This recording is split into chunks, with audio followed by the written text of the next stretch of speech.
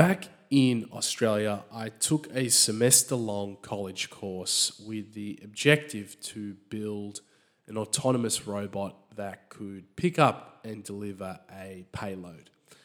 Our robot required a highly detailed design with custom-made parts. And so a major roadblock that developed, as we found out, the university facilities could not manufacture our design.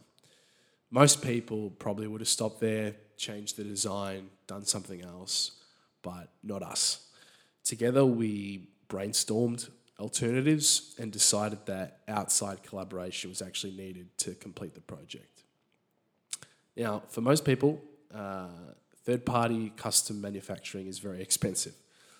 And the companies that I had reached out to wanted upwards of $1,000 to create something not bigger than a binder.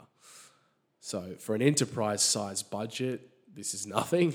But for college students with negative $15 in the bank account and who steal their parents' credit cards, this is big money. So I approached 3D Systems, a custom prototyping company, and had a meeting with the director of sales to sell him on giving us a bit of a discount. But before any of the selling occurred, we walked around the factory, talked about life, the struggles of engineers, things seemingly unrelated to the objective I was there to achieve. But it was actually through developing this trust and through our discussions that I found out that one of their goals was to get more market penetration into universities. Well, this is great because our class projects would be featured at a regional competition. And for them, it would be an excellent branding opportunity to appear alongside some budding engineers that were doing well.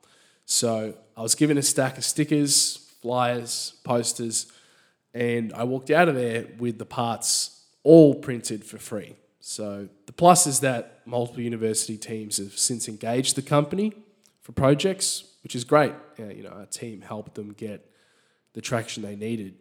On my own, I don't think I could ever have reached an insight of seeking outside help, but it was ultimately up to me to push it over the line when the budgets and resources were not ideal.